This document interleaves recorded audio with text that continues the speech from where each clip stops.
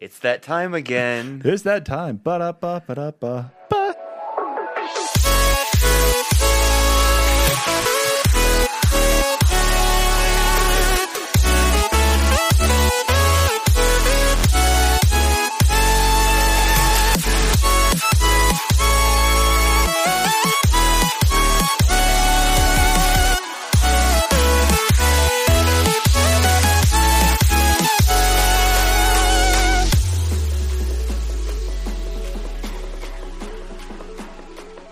It's episode 139 of the NPCs. Travis is here. Of course, that's me. And Kyle's here. He's over there. That's me. Whoa. Yeah, he's right there. Whoa, hey. Hey, Kyle, hello. Hello. I know we didn't podcast last week because I had the migraine from hell, but that didn't stop us at least from playing some video games together last Saturday. Yeah? Yeah, Saturday. Yeah, it was Saturday. God. Everything blurs together now. Yeah. I've been off this entire week from work. And so a lot of it has been projects around the house and then actually catching up on a lot of video games. But just this entire week has gone by so quick. It's just everything's a blur now. Oh, yeah. I don't even remember what I've done. Yeah. I don't even remember anything. I don't know. Who are you? Where are we? Who's this? Why is this mic in my face? Ah! No. It's that time again. It's that time. Ba-da-ba-ba-da-ba. Ba. All right. So it's another week.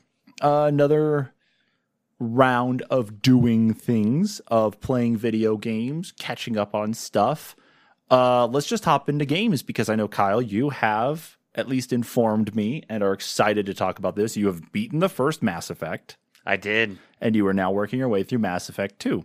I am. So how did Mass Effect 1 go for you? Did you get that achievement on Steam for 100% on the Paragon points? I didn't. So there was actually something that I missed. And when I checked, actually, when my points transferred over, I had taken 17 Renegade points at some point. Uh-oh. Okay. Yeah, so I don't know what happened there, but I don't think I got 100% of the points. I think I may have been a mission or two short. Wow. Yeah. Okay. Yeah, because I was really hoping to actually hear that from you, that you had hit the 100%, but there are some of those things that look like they fall and teeter over towards the Paragon side, but are actually Renegade, though. Like, I came across that in one mission I had recently where I shot somebody because I thought I was supposed to actually do that just based on the way the choices were laid out. It made the most sense. But then I look and it said, it's like, you've got 18 Renegade points and like 12 Paragon. It's like, I wasn't supposed to shoot him? See, and I'm wondering if those times where I was like, man, being a good guy means you're a total dick. I wonder if those times is when I picked up those Paragon point or those Renegade points, because like I would just pull out my pistol and blast some dude in the face, and I was like, whoa, what? Maybe you earn just like fractions of Renegade points when you inadvertently pull your weapons out when you don't need to. Like, you're on the Citadel and you're accidentally pulling weapons out. Like, I wonder if it could penalize you for just forgetting the controls. That happened a lot because I'm so used to shift being run, and shift is actually what is it, that like pause mode where it brings up the weapon selector wheel? Yeah. Okay. I've played Mass Effect 3 on PC. I haven't played 1 or 2, so I don't really remember the controls. Yeah, it's like 3, your command menu where you can tell them to tell your partners to cast whatever and stuff. Right. So, yeah, that's what it brings up. So it automatically draws your weapons if you just tap it. And I'm like, crap. And then I have to hit H and put them away. I honestly don't think that's really the case, though, but that would be funny, that it's like you're in a very peaceful situation, nothing's going on, you're just constantly drawing your weapons, and that's how they penalize you. And there were a couple missions, like especially towards the end, there was one guy that he wanted me to use this device on gambling machines. So he could like hack the gambling, well, not hack them, but basically increase your odds of winning or whatever. It would emit a sound that increased your odds of winning, so you knew when to bet high or whatever. Okay, so, but you didn't help him at all, though. I didn't help him at all, but I looked for an hour for someone to turn him into. Like I went into C-Sec and I talked to everyone in C-Sec again, and I was like, well, crap, I can't turn him into anyone. I can't even turn him into the person, because I went in and tried to talk to the barkeep that kicked him out, and I couldn't talk to him. And he was like, oh yeah, that dude, he's just a cheater. We don't want him here. So he man, so he was able to get away. Did you have any options to like arrest him yourself or even shoot him or anything? It was just basically... it gave me the option to help him or to just walk away. Interesting. But the mission stayed in my menu until I left the Citadel. But that was basically the last time I was at the Citadel. That is very bizarre. I didn't do any romancing. Okay. So I missed out on, I'm guessing, talking to characters between missions. So yeah, because especially if your charisma is way up there, if you engage them on the Normandy as you're in between the missions and that, yeah, you'll be able to start fostering some of those things. But again, it's not detrimental to the game. If you do it, you do it. If you don't, you're not going to really miss out on anything. There is actually an achievement tied to kindling and hooking up with someone else in another game, and then rekindling the romance in the third game from the first game. Okay. Yeah. Okay. So across all three games, then you have the That's fun. It's something like nice that, thing. but obviously I'm going to miss out on that. Right. As for the ending, I got to talk about that for a minute. Okay, hit me. What's going on with the ending? So everyone hates number 2, right? I guess with the Reaper baby, right? Oh God, yeah, the Reaper baby. I forgot about that. You realize it was a Reaper hand. The ship was a Reaper hand. Like, and I guess the time that he talks to you, because that the ship talks to you at one point. That's the only time in the entire trilogy the Reapers talk to you. Well, technically, in Mass Effect 1, when you're there on Veramir, Sovereign talks to you. And Sovereign's a Reaper. So yeah, that's what I'm talking about, the ship. You're talking okay. Yeah, okay. and Sovereign is actually a hand of a Reaper. That's what I'm saying. Okay. I must have been crossing wires on something. It's totally got to be. So, yeah, okay. It's just sentient because, well, robots, any piece of the being, it could be sentient. I guess. I guess. I mean, we can get into a whole discussion on that's my theory on it. Is the ship was just a giant hand of a bigger Reaper. It's very possible. I mean, it's not like you're going to have some sort of instance in Mass Effect 3 where it's going to be like the Reaper Megazord or something like that, where it all comes together. And, right. You know. But I mean, knowing that the Reaper baby is coming in Mass Effect 2 at the end, because I've seen so many videos on Mass Effect at this point. We had that as a topic episode about like worst endings or something, and the Mass Effect or worst bosses, and that one in Mass Effect 2 was one of them. Looking at because especially beating the first game right now, I don't think that's necessarily bad. Okay. I think the Reapers getting sent to dark space or the abyss, whatever they call it. I think it's dark space.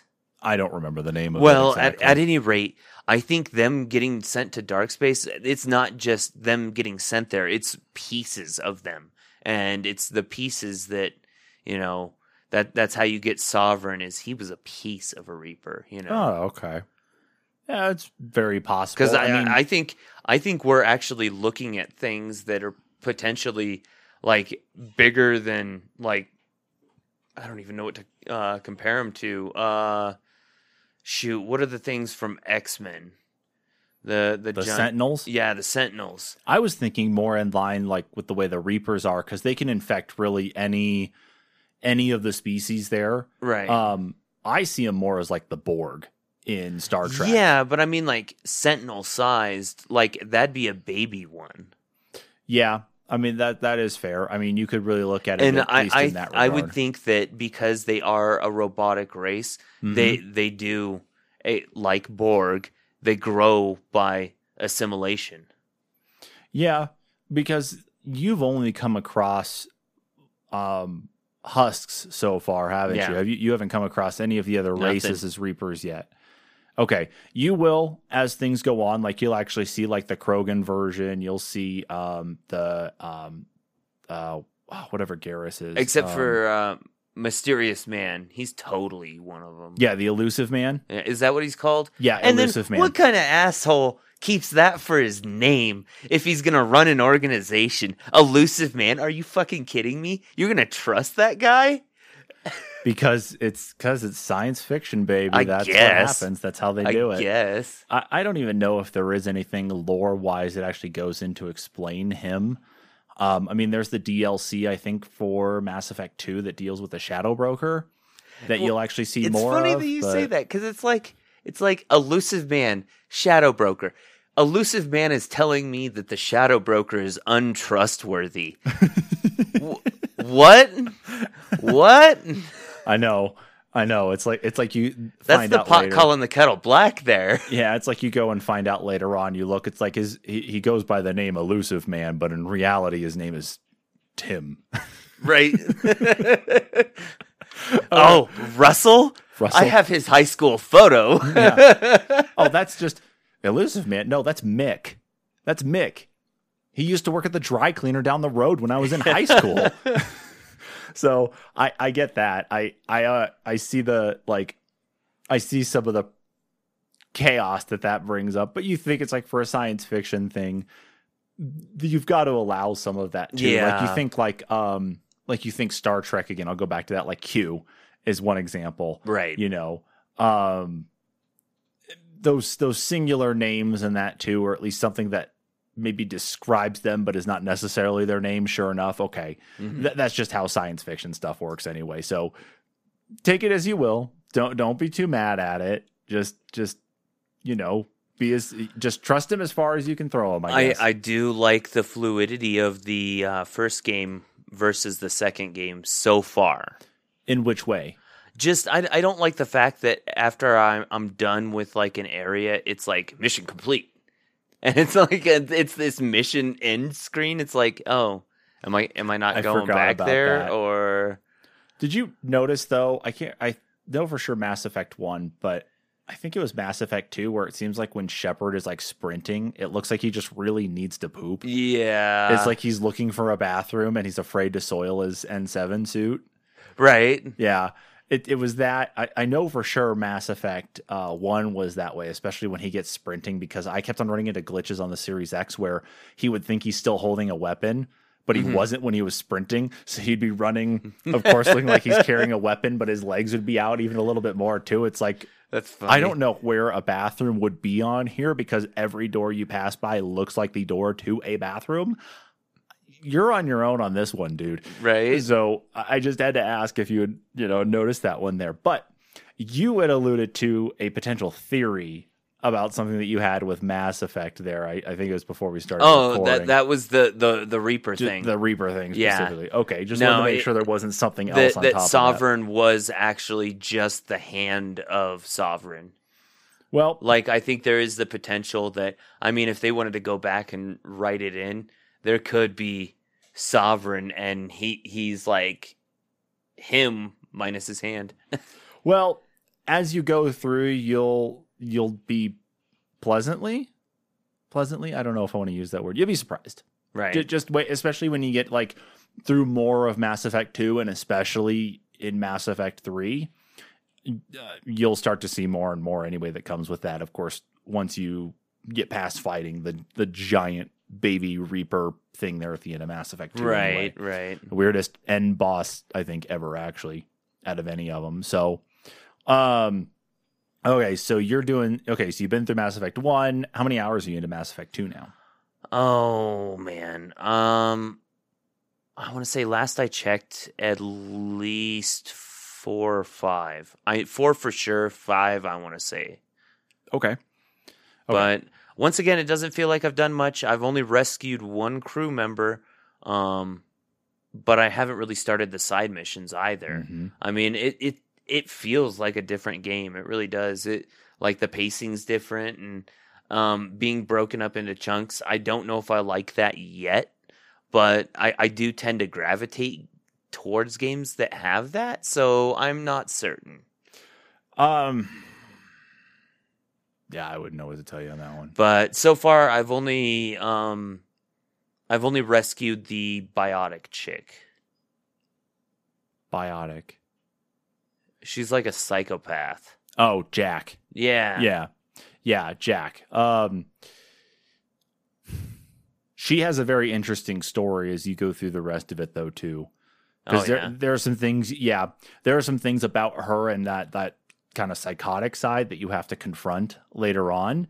But it ends up being actually a really good character development for her, especially. So you don't think she's just the crazy one. You're gonna see a lot more about her as you go on, though, too. Gotcha. Well, I did notice there are more crew spots there, but there's a lot of new crew that they want you to recruit. Do you not get all your old crew back?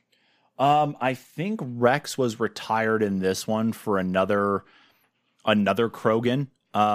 His name eludes me though right now.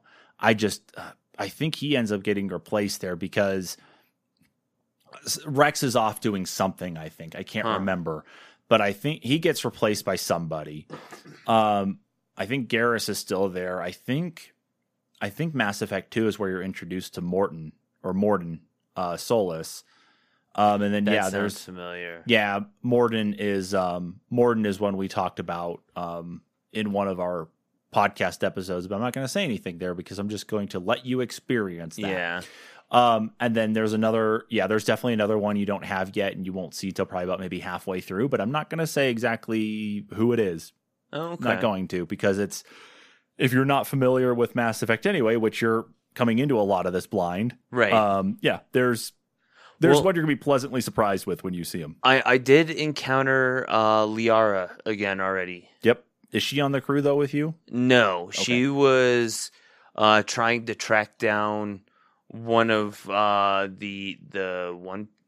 of her group members that had gone to a colony that was like way out that they wouldn't normally visit.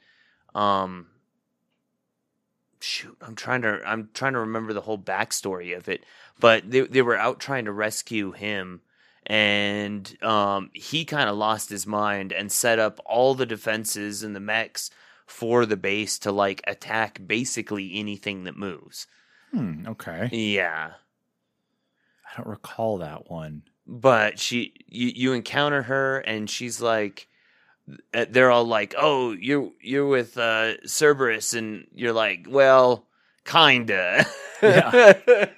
It's a very complicated situation when Cerberus comes into play. I don't know how to explain that one, but let me get back to you. So, I have to ask you, with Mass Effect 1 on Veramir, who did you end up letting die? The dude. You let Kaiden die? Yeah. Okay. I was the same. I kept Ashley. I didn't even care for him as a character. Yeah. Yeah. I didn't really care either on which way it went. Neither did I. Yeah, I didn't really care either way. I just knew that it was like, I think I want to keep Ashley around. I think it's because she's more aggressive on the actual weapons side. And then, of course, she is on the tech or biotic side. Right. So, or I guess, it's combat, tech, and biotic. So she was definitely more aggressive on the combat side. So I wanted to keep her instead of Kaiden. And that was why. So see, and that was it for me. But then I ended up never using her. Like my final team ended up being Garrison Rex. But if it called for a biotic, I brought usually it was Rex I brought I want to say Garrus and was it Liara? No, because she's the tech. No, it was Liara, right? Which one am I thinking? Liara's Liara's the Asari with the blue kind of cowl going so back. I haven't encountered her. I encountered the other chick. Tally. That's the one who I with encountered. The one with like the face mask who yeah, you can only see her eyes. And yeah. They were trying to rescue one of her crew. Yeah, the race who created the Geth. Yeah. So, okay. Yeah, because Liara, I don't remember where else you may end up encountering her at in the game either. So, I don't know. I'm still enjoying it, though. Well, it's good. No, that's fine. Yeah, because especially when you get to Mass Effect 3 and everything else starts to kind of come back together. Because Mass Effect 2, they built up based on the feedback they got from Mass Effect 1. Of course, the bigger problems were the load times in the elevators, as an example. There was the stiffness in the combat. You've heard it from me a lot about the Mako. So there were a lot of things they tried to go back to the drawing board with and said, what worked, what didn't, and what are people really frustrated about. That's why the cover system changed. That's why the layout of health and team management stuff changed, to a point. They kept a lot of the fundamentals, though, but went back and really tweaked some things, and some of it for the better, some of it not, which you're coming across anyway. I mean, you've already made it clear that, you know, like the mission complete stuff is just, it doesn't make any sense. You'd much rather it just be a seamless, you finish something, cuts to a cutscene or whatever, and then you're just back on the Normandy to pick where you're going next on the map. Yeah. Which is weird. But what else did you play then besides Mass Effect? Let's see. So actually just last night I started what is it, Maneater? Is that the shark one? Yeah. Okay, that one was one that Preston had talked to us about and was, it's one they hyped up for us, and then it kind of became a bit of a disappointment. I don't have as many issues as he did. Okay, what do you think then? For me, it's kind of like, what was the one game that every kid played in computer class that you got to pick a fish and you had to swim around and eat like whatever your specific species could eat? It was like a Windows 95 game. I don't remember. The only thing I can ever think of with like fish in that is that there was some sort of aquarium game that you could play as a kid, but then there was also one that dealt with like the alphabet in that too. So well, it kind of reminds me of that, but in 3D, in third person. Okay. There is kind of a targeting system, and it does wonk out the camera a little bit. But once you get used to it, I mean, you're a shark. It's super cool. I mean, what can you complain about? You're a shark, man. Part of the game is you actually have to thrash, and for PC players, that means moving the mouse back and forth like furiously. I got to imagine on console, it's got to be just one of the joysticks. It's whatever your head motion is. Okay. So, yeah, I mean, it's going to look insane. I mean, it's going to look like someone that's insane is playing it, but it's so fun. Like, if you need just a wind-down game to just chill and, I don't know, just do nothing, it's great. It's fun. I like it. I mean, for a chill-out game, I wouldn't necessarily consider it such, but I'll take your word for it. I mean, for me, there are times where I'm just like, it's like I'm completely spent. I just don't want to do anything. I just, I need to deflate, and that's perfect for it. Did you pick that up as a part of Steam Summer Sale then? No, I had loaded it off of Game Pass. I actually loaded a couple games. Another one that I tried out, but did not care for was, and I actually wanted to pre-order this one, so it's good that it made the Game Pass, was the Dark Alliance. Which one's Dark Alliance? Dungeons and Dragons Dark Alliance. I heard a lot of things about that game in particular that just didn't seem to sit well with others. What was your experience with it then, at least in the short amount of time? It actually takes characters from the Icewind Dale series, like the books and whatnot, and the lore, and you play as them. It's weird. You have this hub world, kind of like in what was it, Warhammer? Yeah, it was a Warhammer Vermintide. That's what it was. So you have this hub world that you have to go out and do the missions from. And if you're playing online, you may not get connected in the missions in the order that they play in. But from what I understand, that doesn't necessarily matter because the story's just all over the place as it is right now. That needs a lot of work. The gameplay is very simplistic. There's like 2 attack buttons. Is the way it felt. Like a lower level type attack, and then some sort of larger... like a weak and a strong. Yeah. Yeah. That's what I meant to say. Yeah. And I mean, you can hold them to like power them up. I want to say, or do different stuff, but it's simple. It's less than what I expected. Mm-hmm. So I'm actually glad that I picked it up. $40, not too bad for the game. I wouldn't personally pick it up unless it was like 20, 30. Okay. Cool. But other than that, I mean, just what we played. Yeah, Battlefield 4 and some more Titanfall 2, because I mean Battlefield 4 has kicked off so much, because not only did we have Amazon Gaming, or what was Twitch Gaming, Twitch Prime, giving away a copy of the base Battlefield 4. So of course people still had to go out and buy the DLC. They gave that away, and then of course because of Battlefield 2042's trailer, both the cinematic one and the gameplay trailer that we got during E3, the capacity needed to be bumped on servers, because you've got way more people playing than there has been in a long time. Can't tell me that wasn't planned. Oh, I'm sure. I'm fairly certain. Like Amazon giving it away just slightly before the announcement and saying, guess what, guys? It just seemed like EA made that call and said, hey, we've got some keys to hook you up with here for your Prime members here. And let's just make this happen now. But it's good though, because at least it helps get people ready to go and figuring out exactly how Battlefield works again, especially given with the number of people playing Warzone and Apex Legends and Fortnite, and that is because Battlefield is not going to be a battle royale. It's going to be its standard, like what we've all known and loved. The big team battles. So it's good that everybody's getting back into it. But yeah, that was neat to see, and at least they've got the capacity back up though too.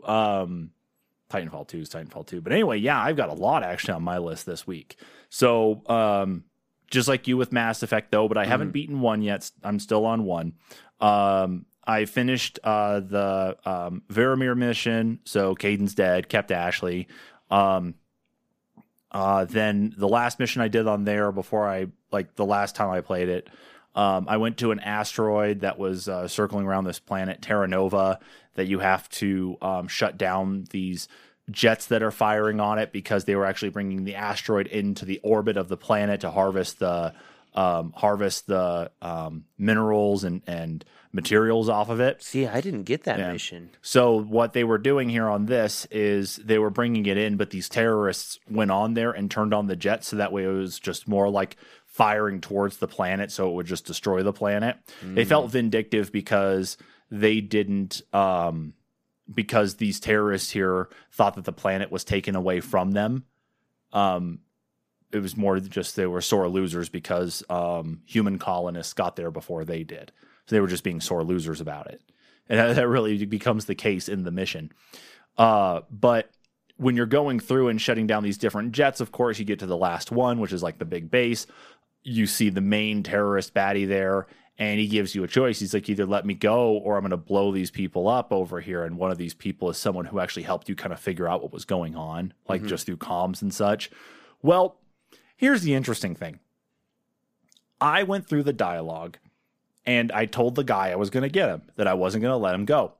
I had nothing go off like as a cutscene or anything that actually blew up those people. So what happened is that I made my choice, and the guy started running away. So I chased after him. Okay, I chased after him. I took down all the guys around him. You shoot him enough time he falls. It goes to another dialogue cutscene to, pick what you're going to do with the guy. You're going to kill him there. You're going to wound him. You're just going to, are you just going to intimidate him? So I went the route of, the Paragon side and intimidate, or what was it? I intimidated him. I got him subdued. And then I said, it's like, I'm going to hand you over to the Alliance. Right. So I did that. And because there's nothing there that actually showed me anything happen to the people, it goes to another scene where it's some older person that's like some sort of administrator on this asteroid as well too, to help kind of manage what's going to happen with it. He comes and talks to me, and he's asking about those people. And Shepard, of course, it's like the only options. It's like, yeah, they're dead. It's like, when did they die? And so the guy, of course, is upset about that. It's like, Shepard, of course, is explaining. It's like, well, the small loss of life was necessary because of the greater impact, because that asteroid hits the entire planet, it's destroyed. Right. So I'm thinking, it's like, did I really let these people die? I get out of the dialogue cutscene with that guy, and it puts me in the room where these people died at and where they blew up. So there are corpses on the ground and scorch marks all over the walls, and I'm like looking around. I'm like, 1, 2, 3. Yeah, that was them. And so it made me feel really weird that it put me in the room where these people died at, and I wasn't even in there when the dialogue kicked off with this other guy. Like, it just felt so bizarre to be in there. And it's like, okay, I knew it said that, but maybe it's like, I thought maybe I had a timer or something. Like if I took them down sooner, I didn't see a timer anywhere. Maybe they wouldn't blow up or something, but I guess I let them die. So whatever. Yeah. But I'm sure that not having having let him go probably would have affected games later on, that he would have appeared again or something, on like other missions. So what have you, just it's whatever. But I was just like, oh, well, this is a problem, but it's okay. Only 3 people versus an entire planet of millions. So I was like, okay, I feel at least a little bit vindicated on what I did. So that was Mass Effect. I also downloaded Yakuza Like a Dragon from Game Pass. Yes. I haven't put much more time into it since the last time you and I talked about it, outside of the podcast. I have never played a Yakuza game before, but I got into Like a Dragon because of all the videos that had come up about it, like just a lot of the goofy stuff in there. And I was like, I could use a game that I just sit back and just play, and I'm just having a laugh at, just having a good time playing. Something that doesn't necessarily frustrate me.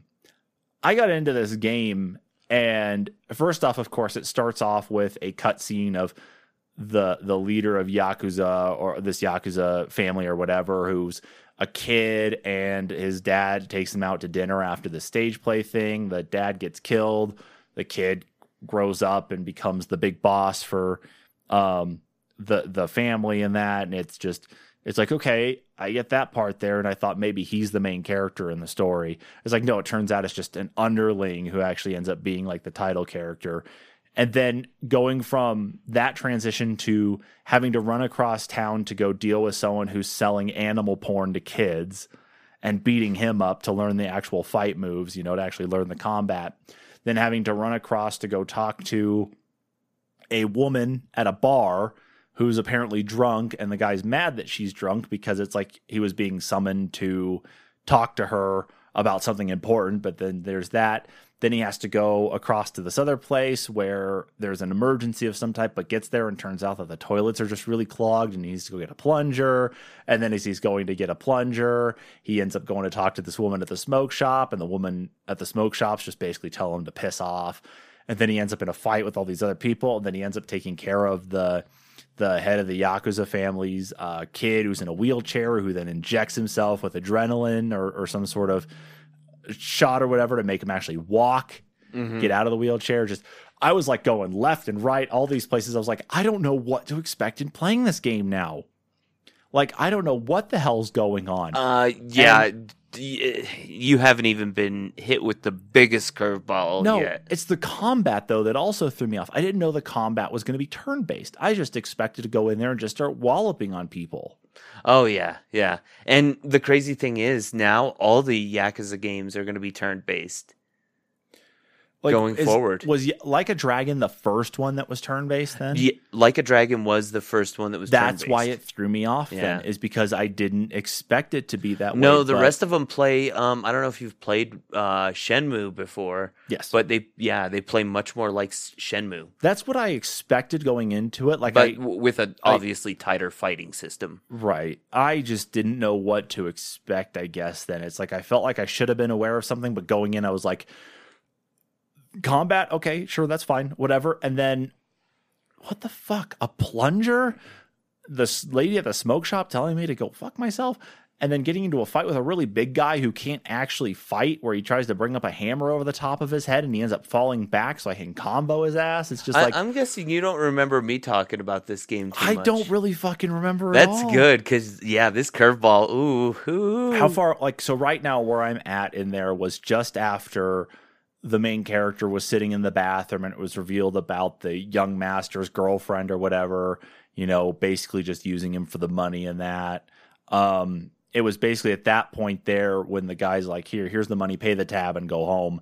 That's where I stopped playing for at least that Somewhere time. between like 15 and 45 minutes to the big curveball, I'd say. From that point maybe then? an hour and a half max. Okay.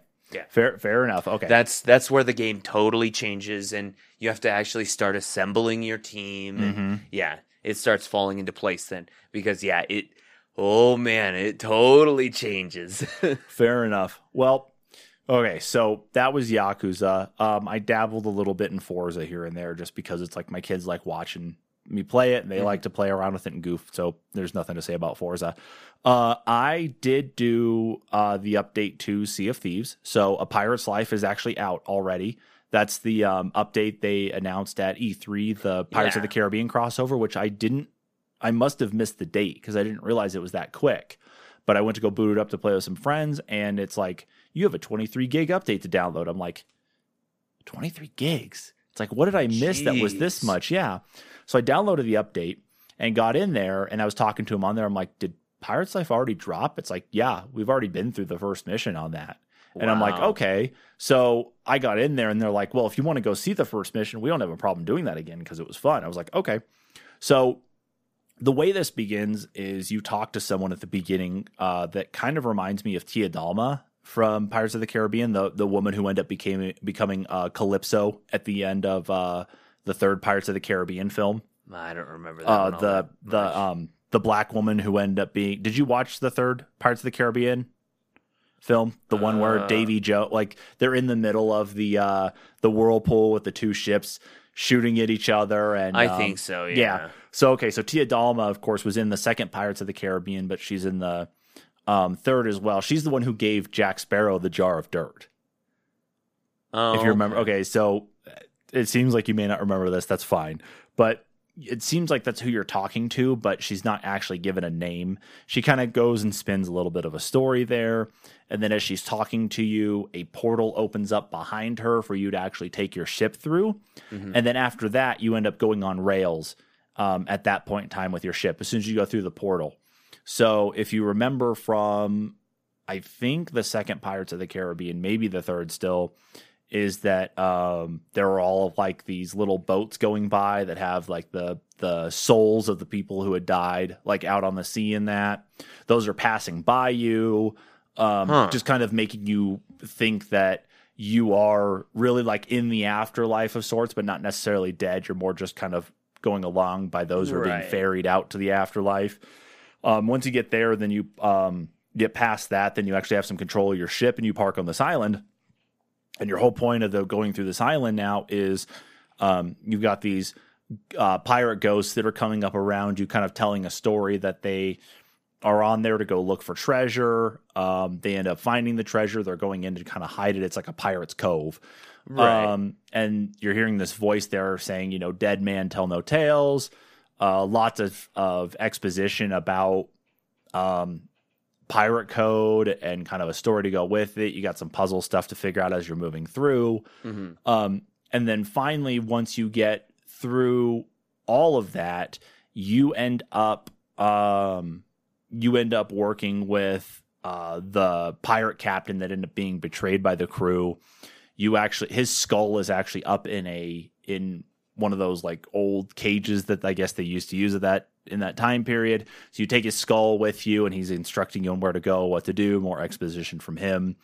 So finally, like you're wondering, where does like the Pirates of the Caribbean stuff fit into this? Well, after you get the pirate captain's skull back over to his body on his old ship, he lets you through and tells you where to go.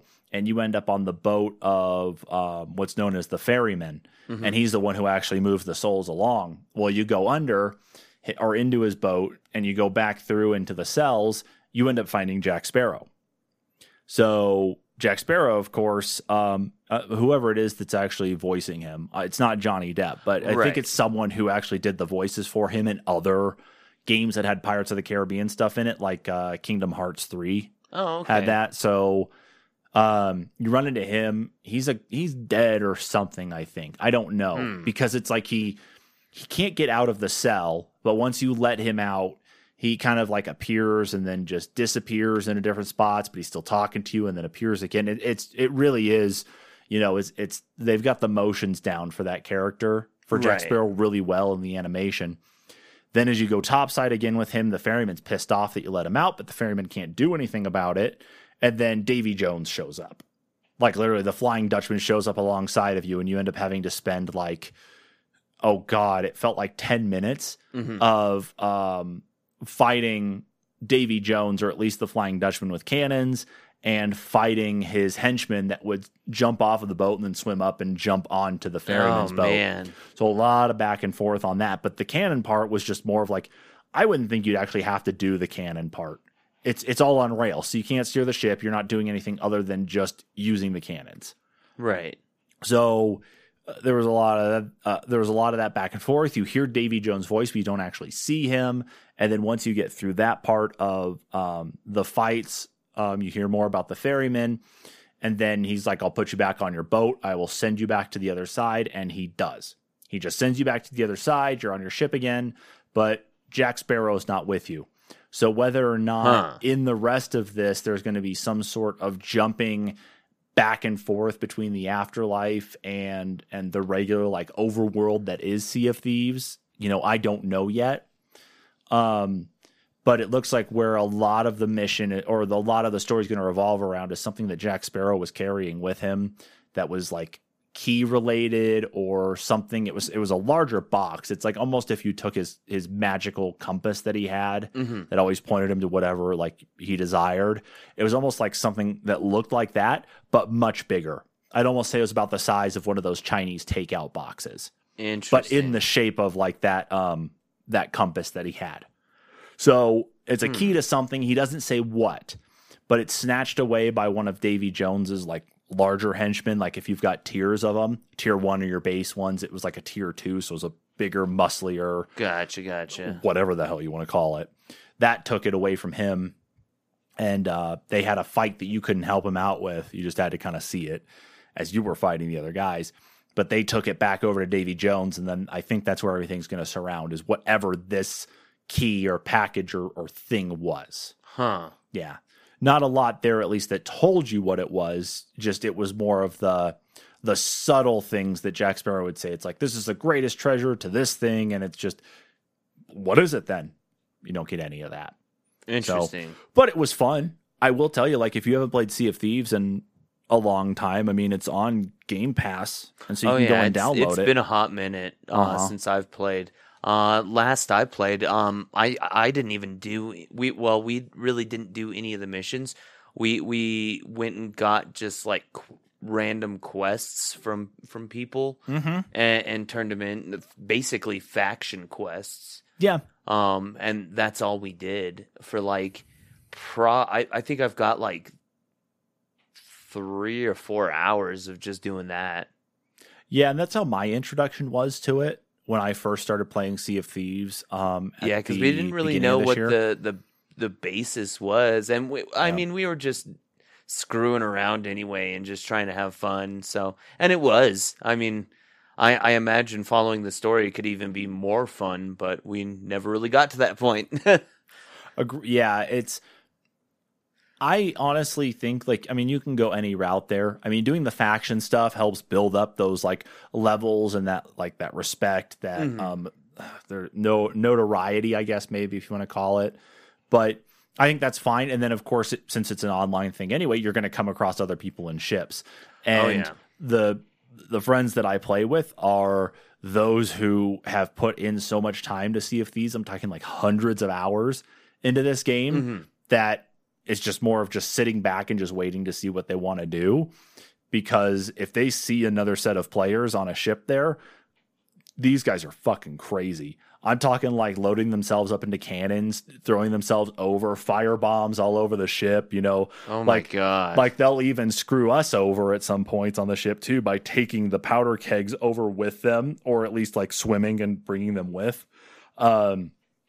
Putting them onto the enemy's boat, and then when they firebomb them, of course, they'll blow up though too, So it's like they're going geez. crazy, almost like suicide bomber stuff. But it's, resurrecting's not that hard of a thing to do in there anyway. Right. But it's like these guys are crazy. But they make it fun though. They don't make it so that way it's like they're just always trying to be dicks or anything. Mm-hmm. They always make it something enjoyable though.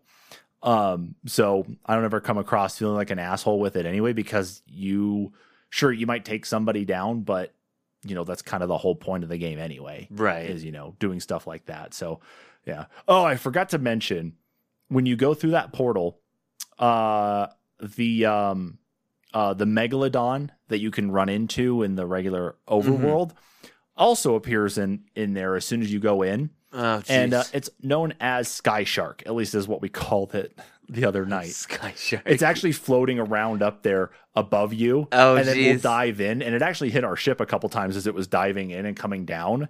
And it looked like a threat of some type. And it was just like, that's interesting to see that floating around. I expected almost like the Kraken from Davy Jones to be like what would hit us, but didn't see it. So I was just, it was just one other thing I wanted to mention, was just seeing the megalodon floating around. It was just, that's new. Can't do anything about it.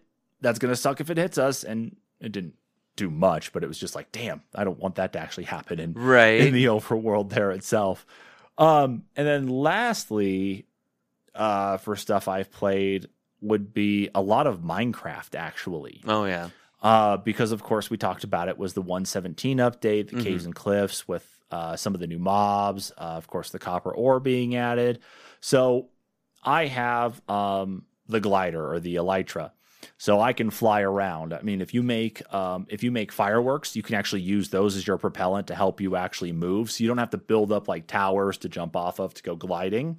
You can actually make fireworks and use those to propel you. Oh, that's cool. So that's what I had been doing. So I went about 3,000 or 4,000 blocks to the west of my the base that I have with the kids, and only went that far because I needed more new chunks to load in that would actually load in the new features. Mm-hmm. So I mined up a ton of copper, ended up finding a village that I set up a small base in for the short term that was next to a ravine that had one of the new geodes in it. And so, of course, the geodes are massive, but they're black on the outside, but once you break into them, they have these new amethyst crystals in them, which you can grow more crystals on top of the other ones, but they're just really decoration. But they also make sound, though, too. So when you're mining them, they actually make different sounds. And when you walk on them, they make really subtle sounds, kind of like the note blocks do. Interesting. So found a lot of that. I set up a nether portal so that way we could just kind of fast travel. So the kids could get there faster, because I'm the only one who has an elytra out of all of them, or out of all of us. But did that, and then ended up finding some of the other newer mobs, so glow squid and the axolotl. Nice. Because the glow squid actually ended up being a neat thing to find, because they drop a glow ink sac now. So ink sac normally was to be able to make black dye and to use to make like a notebook that you could actually write in, or you type out a message in and then you save it, whatever, in the game, a book. Now I don't recall, were squids hostile in the first place? Squids are not necessarily hostile in any of this. I think they can affect you. I think they've modified them so they actually do squirt ink, and they can damage you a little bit, but it's not a lot. But the glow squid, though, with that glow ink sac, though, is that the only thing you can really use it for right now is to combine with an item frame to get a glowing item frame. And so what I did is I did that. Pretty cool. I did that with a couple of the item frames we have for our big map that we have of the overworld we've explored. I would say so far, but I've definitely been much farther than that. Oh, hi, Puppo. Of course, the dog has to come down and say hello. Guy, get out of there. Guy, go. He wanted to be in the podcast. I've been playing games too, Dad. Fucking dog. That'll be an interesting one to edit. Yeah. It's all just whatever. But you combine that there. So what I did is I took one of the item frames from our overworld map, took one of the glowing sacks, put that together, and then slapped it back up there with the map, and got that to glow. So at nighttime, those frames that I've changed out with the glowing ones now actually will show up at night. So that way, if it's darker, for whatever reason, anyway, being nighttime, the maps just glow. And I was like, that's kind of cool to have. Pretty sweet. Yeah, they offer a little bit of light, which isn't bad. It's just a neat little thing. Does the axolotl have any drop? I think it might drop a fish, but that's about it. Because the axolotl you can't tame. Like, you can't go and have one as a pet. If you lure one onto land, it will dry out and then die from that damage. But it won't do anything there like that. You can lure it back with a bucket of fish. You can make like an aquarium if you wanted to, and you can breed them if you so choose. Right. But you can't tame one. You can't have an axolotl as a pet. So that bums out one kid, and it's like, well, that's what you got. Yeah. So, yeah. But I would say the update, though, I think for the few things they added in are kind of cool. I'm just really excited to see more of the changes, especially the new mob, the Warden, going through caves and actually running into him, because I know as soon as I run into him, we're going to have a lot to work on with that one as a family here playing that game. Now, is he a nether enemy, or is he real? He's overworld. He's overworld, and he'll be in caves. So this is the mob I told you about last time, where they can't see because of the darkness, but they're attuned to sound. So if you move, he'll know exactly where you're at, and he hits hard. I have a feeling the amethysts are going to be an advantage when taking on wardens. Wow, I didn't think about that. Like, maybe that you get to a place where there might be one, lay out a bunch there too. So if he walks on him, he might distract himself enough. Or you can shoot him. Oh, yeah. With the arrows, and then you can attack him, and he'd be thinking, oh, well, it's where the sound is. I haven't actually tried shooting one to see if it does generate a sound from that. No. I know that walking on it does it, and of course, when you're breaking it apart, it makes a sound. I wonder actually if shooting it with an arrow would do that. That would actually be a hell of a strat, especially depending on. I don't know what he drops though. That's the only thing I don't know if he drops. If you can use, because you said it's a crystal. I wonder if you can maybe try and use it in some later update, or maybe if there's a way you can use it with arrows.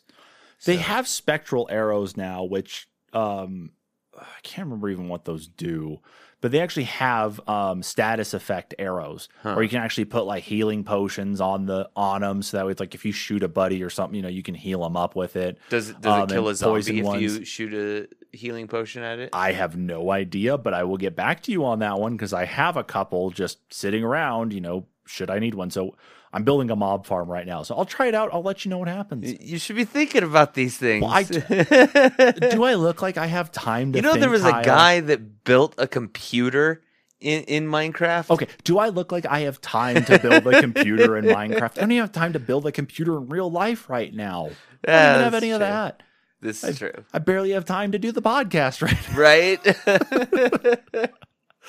Oh, man. But on the game front, I honestly think I think it's been everything. It's just I've been off all week from work, so I've had the time. It's like, if the wife is doing something or around the house and she doesn't care, kids go out or whatever, then it's like I can just sit back and play for a little bit. Mm-hmm. And I've been able to do that, which has been nice.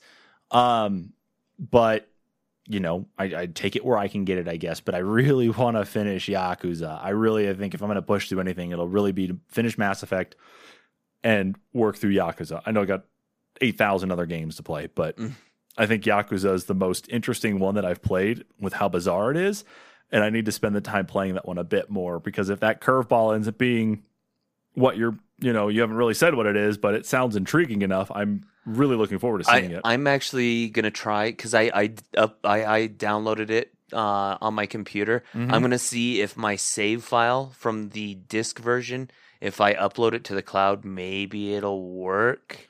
I doubt it, but it's worth a try.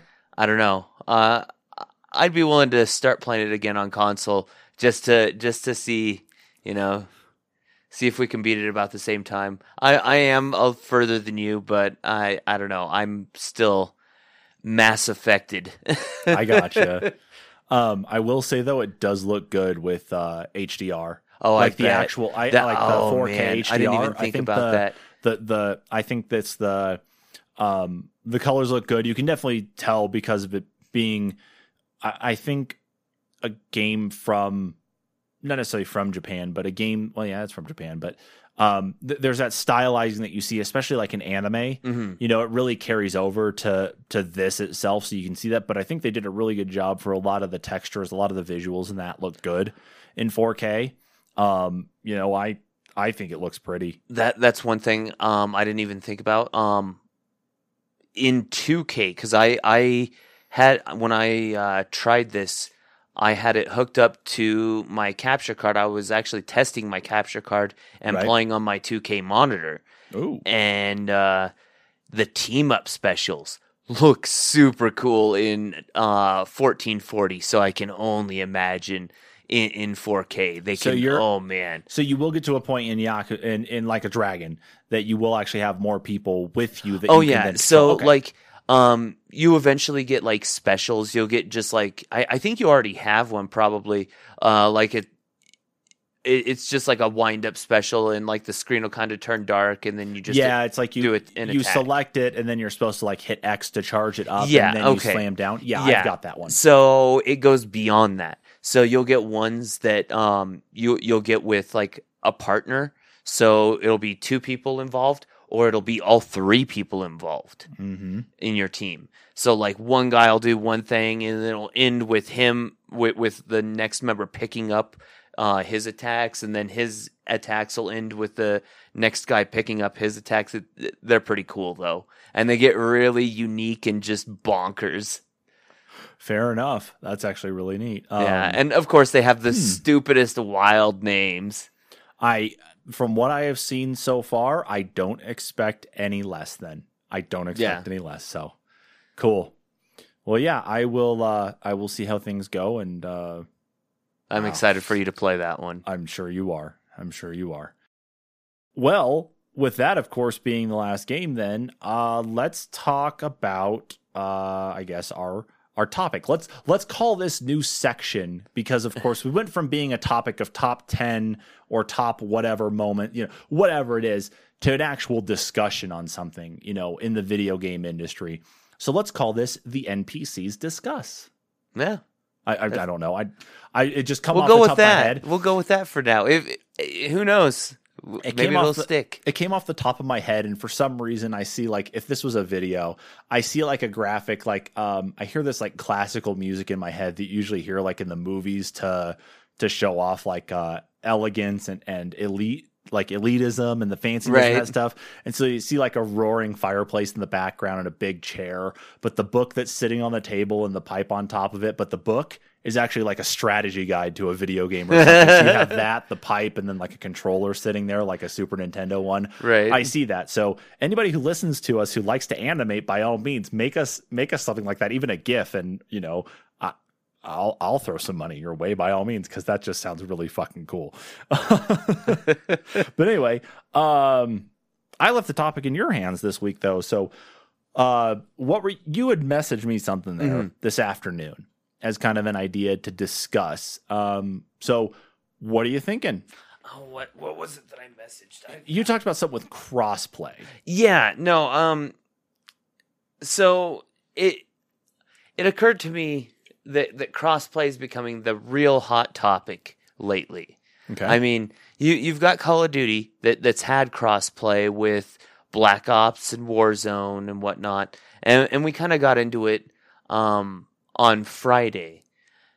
And I started thinking about it, and there's so many publishers that, I've said this, that people they've said they can't go in and just flip a switch, but we've found out that they can. So I'm kind of wondering, are we getting to a point? Do we maybe need to worry about the publishers trying to monetize crossplay? Well, we've already kind of seen that anyway. So like exactly like you said, we talked about some of this on Friday in the news live stream. So if anybody wants to see that again, of course, go to our YouTube or our Facebook there and go look for our most recent live stream. You can go and just fast forward to that one. But as we talked about in there, is we found out in the Epic versus Apple lawsuit that Sony was vehemently against crossplay because they didn't see any value in it for themselves.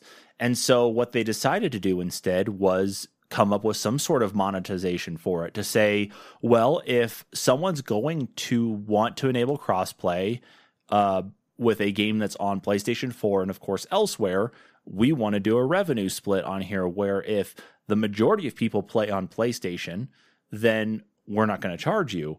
But if the revenue stream coming in differs based on this amount here and based on this formula that we have, you're going to owe us a percentage, which looks like it's going to be, it subtracts out some things there, and then it's like 15% of whatever it subtracts out ends up being what you owe. And the example we saw in that slide was like, what, $53,000 based on $1 million in revenue for this one thing.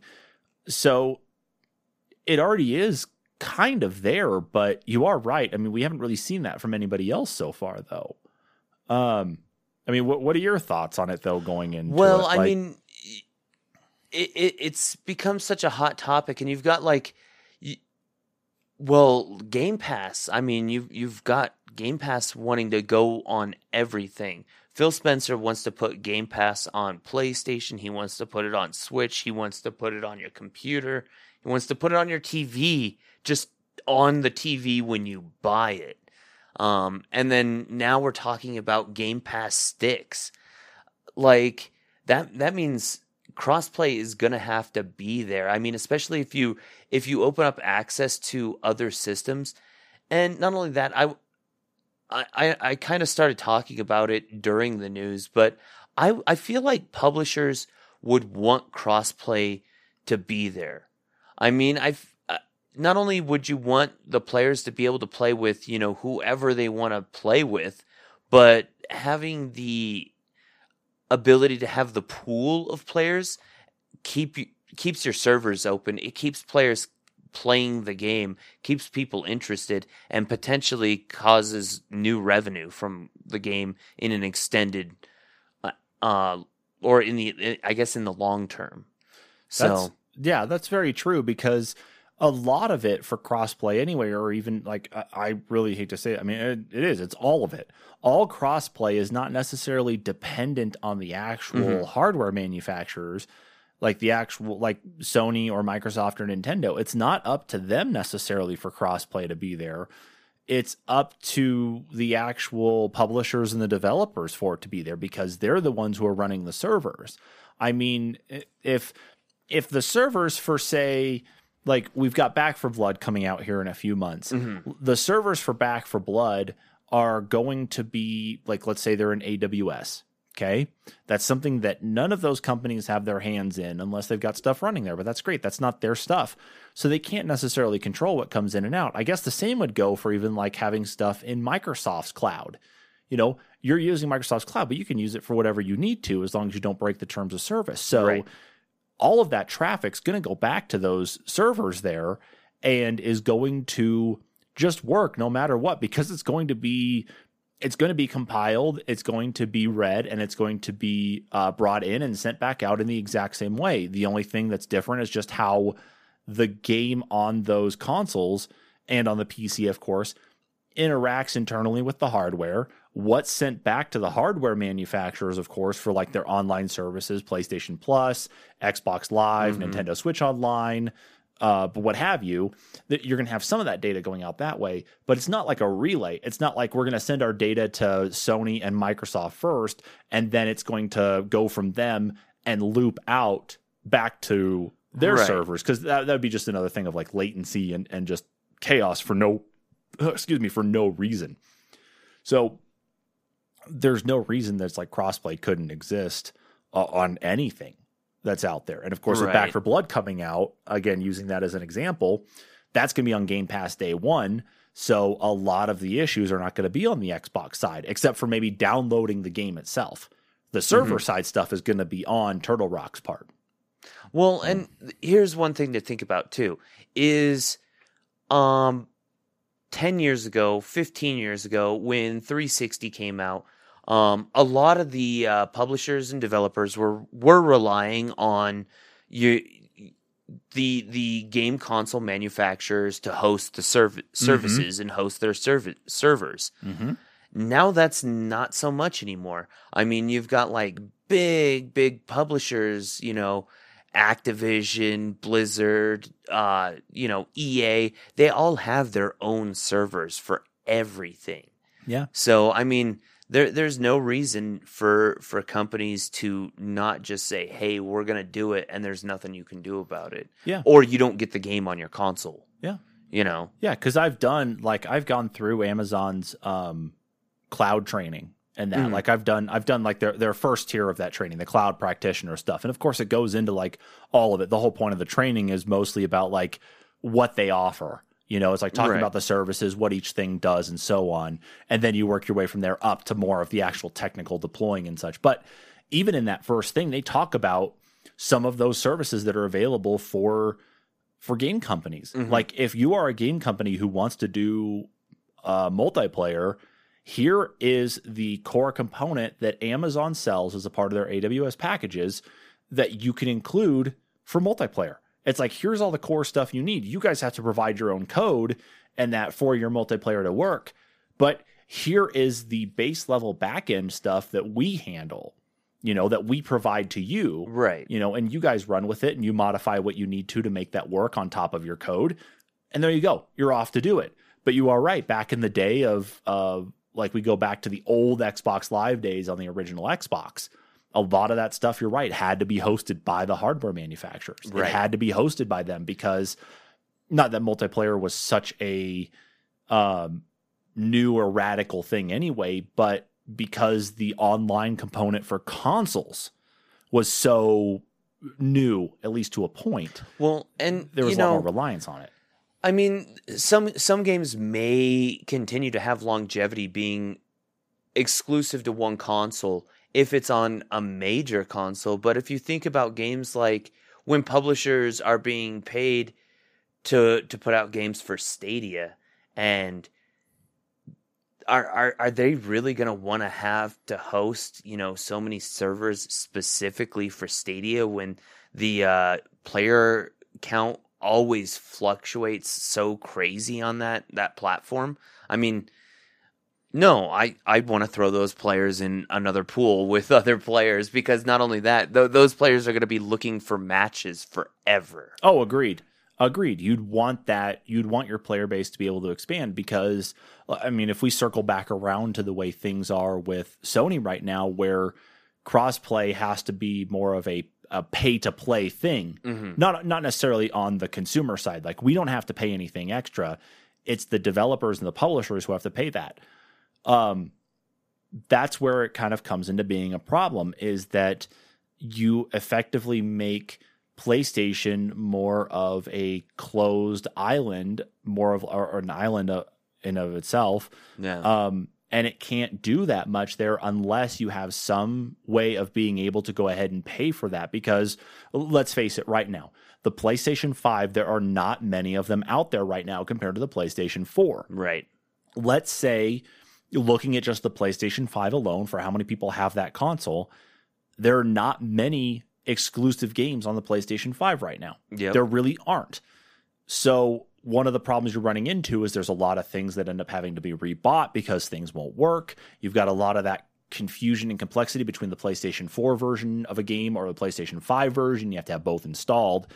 Because there's so few things going on there, a lot of your player base are going to be looking for those games that everybody else is playing. Warzone and Fortnite, the best example. So when you get into that situation where you've got these games that are very popular, you're going to have more people playing on all these other consoles. What's going to look like for PlayStation 5 then? What's the revenue stream going to look like there for Sony with PlayStation Network? Probably not a lot, which means they're going to be skimming off 15% of whatever that formula comes out to basically be able to go ahead and help recoup whatever costs they need to. And bigger publishers, like if we continue to focus on Warzone, like with Activision Blizzard, they're going to be able to pay it. That is no problem whatsoever for them to play it. EA with like Battlefront 2, for example, they're going to have no problems paying that. But you get someone like an indie developer, like let's go back in time here with like Double Fine Studios, for example, okay? Double Fine Studios is a very popular studio. and they have put out some cult classics. They've put out a lot of good games there that a lot of people latch onto. Oh, yeah. Well, if they came out with a game that had a multiplayer component to it, and they were going to offer it across all these other platforms and offer cross-platform multiplayer with it, they're going to end up getting their asses handed to them on Sony's side. Because they're not going to be able to potentially pay that amount for doing this. They're either going to have to not do it or pass the cost off to the players by charging extra for it. Like we see, games costing like $70 now. Some games are costing $70 now on the newer consoles. That's something you're going to see, is that while Double Fine is very popular, they may not have the revenue stream like EA and Activision and Epic are going to be able to help recoup those costs. I think you're going to see a lot of third-party publishers and third-party developers pulling out just entirely from PlayStation because of that wariness of not being the team players. They want to be the isolated guys that they're so cool that they don't need to play with everyone else, Like even look at Bethesda now being owned by Microsoft, and look at how many people are probably going to get screwed over on whatever happens next, like with Fallout. I mean, Fallout 76 right now, of course, is one thing that you can play across all the different platforms. But I'm talking like if you want to. If you want to. But what if Fallout 5, the next one that comes out, or Obsidian decides to come out and say, hey, we're going to do a Fallout New Vegas 2. Oh, man. We're going to get a second entry in the New Vegas series. And because Obsidian and Bethesda are both owned by Microsoft now, are they going to really want to play ball with Sony on this? Are they going to play ball with everybody else? And just because of Sony's practices, they're going to be like, no thanks, and they won't even release the game over there. So you might not, like, what would happen? Like, you're going to piss off a swath of players there, because that might be a cost, especially if those games have multiplayer components to them. Not in the vein of like Fallout 76, where it's like the MMO style of game, but it's more of just you could bring in another player to play with you, so you could do like a 2-player online thing where you still get the dialogue stuff, you see what each other's doing, but you have a story to complete together. I'm just saying, it's like Microsoft makes a lot of money. They just hit a $2 trillion market cap just this last week. Are they going to play ball with Sony though and say, well, yeah, we're going to have more players probably over here, so it looks like based on your amount, we're going to owe you, I don't know, maybe $250,000, $300,000 this month, and for them, that's a drop in the bucket, but that's potential R&D costs. That's potential marketing costs there too. For them, I don't know. I have a feeling Sony's going to pump the brakes and flip around on it real quick, probably within the next 6 to 8 months.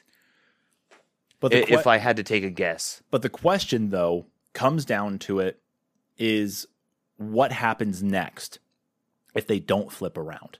Because they're struggling anyway right now in part of the game space, specifically with like Game Pass, really taking away a lot of market. They're going to have to start paying publishers for exclusives. Yeah. I mean, you look at the list that Microsoft has as exclusives coming out for the Xbox Series units. And, I mean, it's tremendous. I mean, it's 3, 4, 5 times as long as Sony's list. Yeah. And the crazy thing is, they're all going to be Game Pass day one, so if you've got an Xbox One, you can play it on Xbox One through Game Pass. Yeah, or even with the game streaming stuff, though, too, where you can use an older console now to play higher quality games. Yeah. You may not get the output to 4K HDR, but you're going to be able to play newer games, though, too. So Sony, especially looking at, because we're focusing on crossplay right now, because of all those games releasing on Game Pass day one, that's kind of what I was going with, is that so many more people are going to be out there adopting Game Pass, even if they don't have a series console or one of the Xbox One generation consoles. If they just have a laptop, they could go buy an Xbox controller and then do game streaming through there. And a lot of the games that are there in game streaming are more likely than not going to be ones that can actually be played as a part of Game Pass day one stuff. Like, look at Halo Infinite coming out and the free multiplayer there. You are going to have so many people hitting that game day one. I mean, more specifically the multiplayer part, but I'm gonna gonna jump ship on all my multiplayer games for a little while because I know Same. everything I've heard points that Reach is going to be their season 1, and Reach is my favorite Halo game. Well, second favorite Halo game. Right. It's going to be one of those things that you're going to see so many people out there realizing that I don't have to go buy a $500 console now to get this same experience. And I can now do crossplay between older generation of console to the newer generation of console to PC. And I don't even have to have a PC that has a Ryzen 9 5950X and an RTX 3090. You know, I don't have to have something like this to play these games. No. I could take my 4-year-old laptop, go pay $60 for an Xbox controller, and go pay for Game Pass with all that. You can do it on a Chromebook. That too. And those things are pieces of crap. Agreed. But the crossplay market opens up so much more because you're not holding people back on any of that either. Yeah. And that's where Sony's starting to really like isolate and island themselves right now, is because they charge for all of that, or they're charging the devs for all of that, as we've said several times here now. But because they don't have a component there to help offer the competition, and they wall themselves off, they're really going to be hurting their bottom line, and they're going to be hurting the key thing that they need to focus on, which is the player base. Oh, yeah. You know, I mean, there are people like Preston swears up and down by the PlayStation. He really does. And he's always talked about it being the exclusives, because you look at the games that come out there, and I agree with him. There's a lot of good exclusives. The Last of Us series, the Uncharted series, but Spider-Man. Why are so many of those games coming to PC now? Yeah, exactly. We've got Horizon. Yeah. We've got Death Stranding. There was another one that was just coming out here soon. And then Uncharted 4 could be in the works for PC. Yeah. So, I mean, there's a lot of first-party titles jumping ship just so they can go to PC. Yeah. PlayStation found out, if we open up this other outlet, there is a huge other revenue stream for our exclusive titles. Yeah. Yeah, and I think what really helps a lot anyway in Xbox's part, but this is going to be more the fact of who makes the Xbox anyway, Microsoft, is that the base component of the software, that kernel that runs on the Series X and the S and the Xbox One series of consoles, all run Windows 8 or Windows 10. And because they run that base set of software, when it comes time to Game Pass stuff, Game Pass for PC, granted, of course, hardware is going to be different. That base kernel is still the same across the board. So, of course, that's one thing with Sony. But, you know, I digress. That's definitely way out there anyway. I mean, I don't see Sony making their own desktop OS. I'm just saying, though, anyways, that's what makes it easier for them to bridge that. Yeah. But they're not positioned in a way that they've got any titles that are coming out. They're going to, or at least there's these other titles come out that, you know, crossplay is going to potentially be there, but it's going to be thought more of just like an off thing compared to every other console that a game can end up getting released on. It's not even just crossplay for multiplayer. We had talked about the crossplay with saves, and that's a whole new other ball game that, you know, Sony, they're not willing to necessarily play that game either. And I mean, for me, it comes at a huge advantage when I can get a game on my PC or my Xbox, and I can take the save, upload it to the cloud, and it's uploaded to the publisher's cloud, and I can download it onto my Switch, or, you know, I can download it onto my phone for Game Pass, and I can still play it on the go. That's what made my kid happy, is that it's like, hey, let's download Minecraft onto the Series X and just see how fast it loads, just see how it looks, because I mean, Minecraft's Minecraft. And so when we did that, all of the saves of every map, every creative mode he had put up there, every world that he had put up there that he had on the Xbox One were right there to grab. And to be able to load that up and see that on the bigger TV again, and things just load up like that, just as snappy as possible, just blew his mind. And it's just nice when things work. It's nice. And that does still come into the whole crossplay thing, because you can import some of that stuff. I mean, even look at, I'm going back to Warzone again, because this one sits in my head anyway from just because of how popular it is, though, is that I played Warzone a lot on PC. And then I finally got Modern Warfare, of course, from you. Mm-hmm. And so I went and played the campaign on the Series X, and then I tried out some Warzone on the console. Every single thing I had earned on the PC was there on my console. All of my weapon loadouts were right there. So I could get back to everything. Everything was nice and familiar. My level was there. Everything I had done. It's nice when it just works. It's nice when it just works. And that's the whole point of crossplay, is to make it just work, to not alienate any of your players. And one company we haven't even talked about here, but to be perfectly honest, like I hate to say that we really shouldn't care about this, but we really should, it's Nintendo. Nintendo's crossplay setup there anyway has only been one of those things that's kind of come up recently because of the games they've adopted on the Switch. Yeah. Rocket League, Fortnite, Apex Legends, Overwatch. I'm going to look at those 4 right now, especially because Overwatch just added crossplay. To a point. Apex Legends has crossplay that they enabled earlier this year or late last year. I can't exactly remember. Rocket League was one of them, of course. Then Fortnite was the first one because, of course, we learned again, Epic versus Apple, how much Epic really pushed out there to enable this type of support. So it's like Nintendo has been trying to play some catch up on there, but obviously you're not going to be doing anything like that for most Nintendo stuff because nothing really against Nintendo, but playing some of these games on a Switch are not as fun or as easy to do compared to something like on a PC. Right. Just because like using the Joy-Cons is one thing. The Pro Controller is fine, but to be perfectly honest with you, you're better off playing some of those cross-platform games on different things. Right. Because the Switch is definitely positioned differently. So I give a little bit of leeway, and that's why I was saying maybe we should care, maybe we shouldn't. But the Switch is one of those that, Nintendo's kind of trying to figure it out. We just have to see what happens if the ever elusive Switch Pro finally drops. God, because that's just been teasing us for fucking ever. But I just don't know what is really happening in the world of crossplay anymore because it seems like everybody else has it figured out except Sony. Yeah. Just Sony wants their cut because like they think it's going to dip into their revenue that bad. And it's like, well, I don't know. Because it's not like... it's causing players to not have to go buy another console, which means that, all of a sudden they're playing that console instead of your console, which...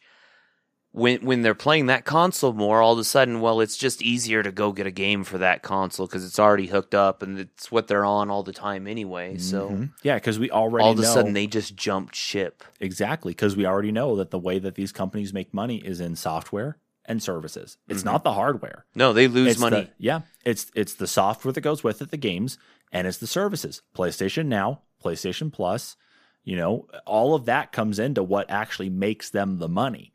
Yeah. And you're exactly right. If you can't come to an agreement on crossplay or you're going to charge all this money for crossplay, then where you're going to end up having that problem is exactly it. You're going to say, screw it to the PlayStation. You're going to go potentially get yourself a PC set up, depending on parts and that. You're going to go potentially build a gaming PC and you're going to have a litany of games available to you that you're going to be able to play with people on Xbox, some things on PlayStation, and of course across all other PCs as well, though too, and Mac in some cases. Or you're gonna be like me, and you'll have a PlayStation to play exclusives, and that's pretty much the only time you ever turn it on.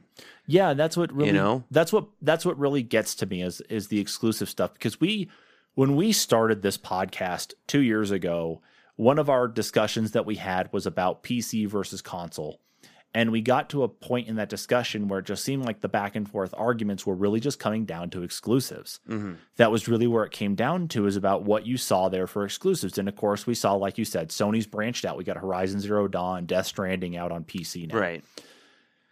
But even then, now that I've been on Steam again, PC still has way more games than anyone else. Because, you got to imagine all the shovelware that releases on Switch, plus their regular games, plus, any third-party games that are released on Sony and Xbox, plus any Xbox games, they're all on PC. Yeah, and then the backwards compatibility is mostly there. I'm saying mostly right now because, I ran into an issue years ago after I got my first gaming PC running Windows 7 that after my upgrade, I think it was from Windows 7 to 8, that BioShock 2 would not load. Oh, yeah. I had a weird crash issue, and it was a known thing. I don't know if I've been able to get it to work since, because as long as you owned it, you got that BioShock and BioShock 2 remastered versions.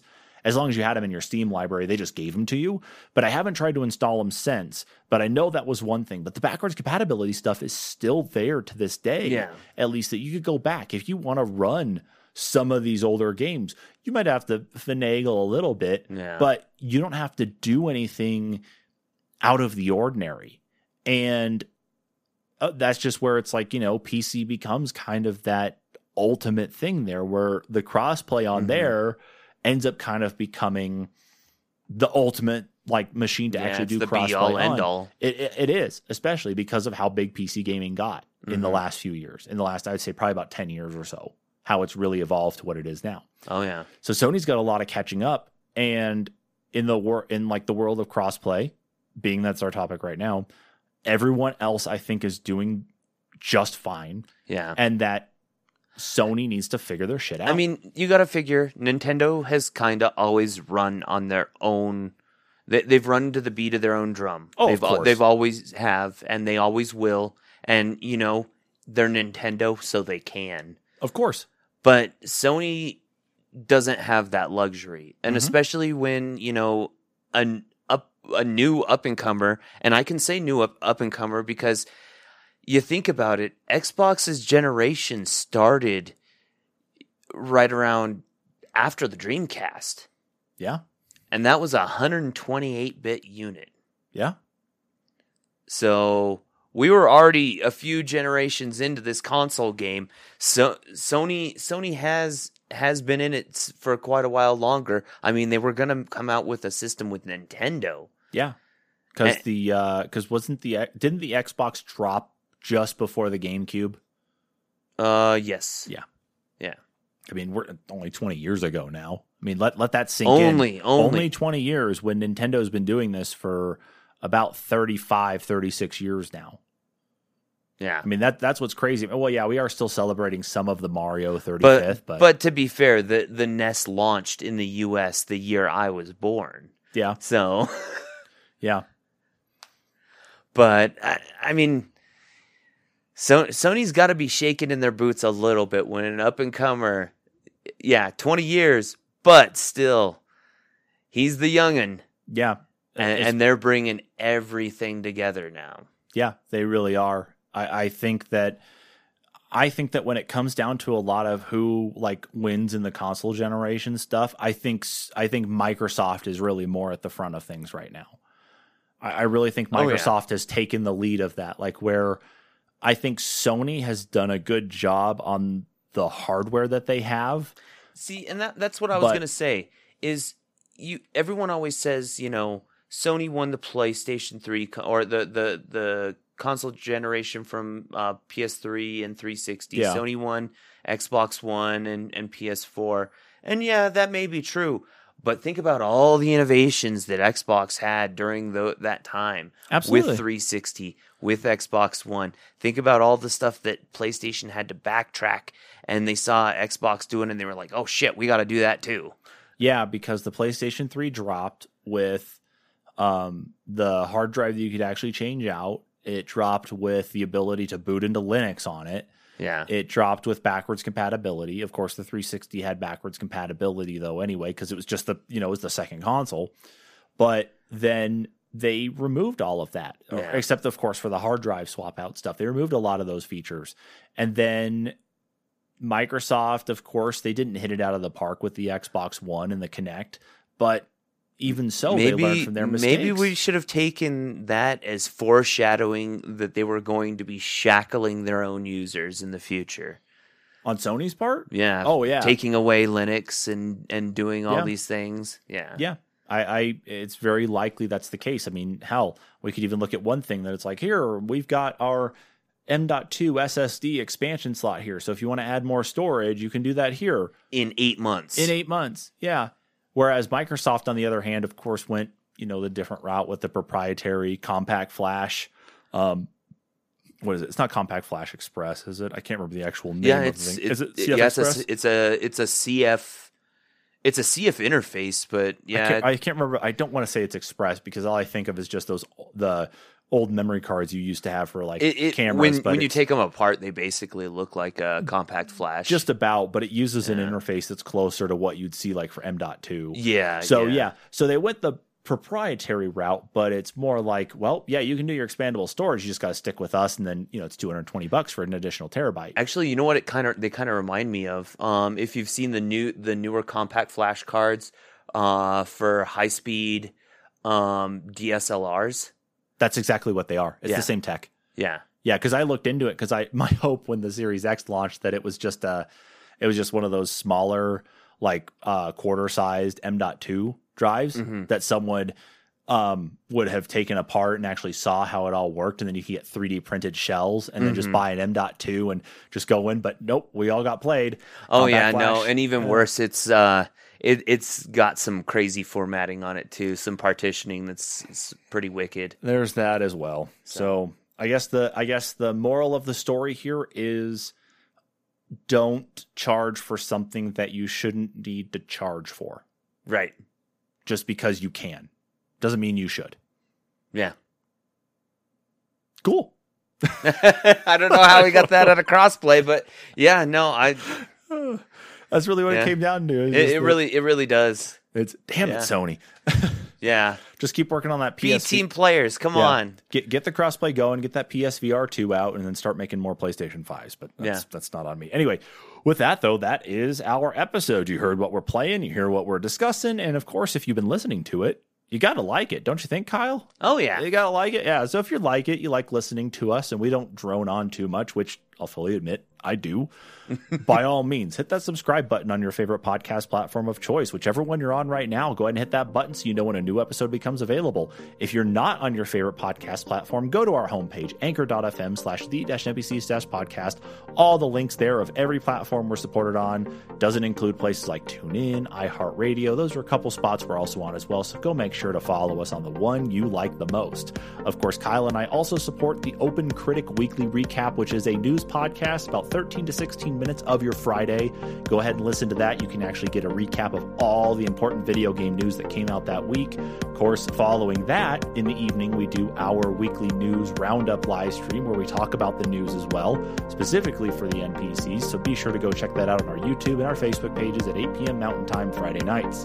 Thanks, everybody, for tuning in. We'll catch you guys all next week. Bye-bye.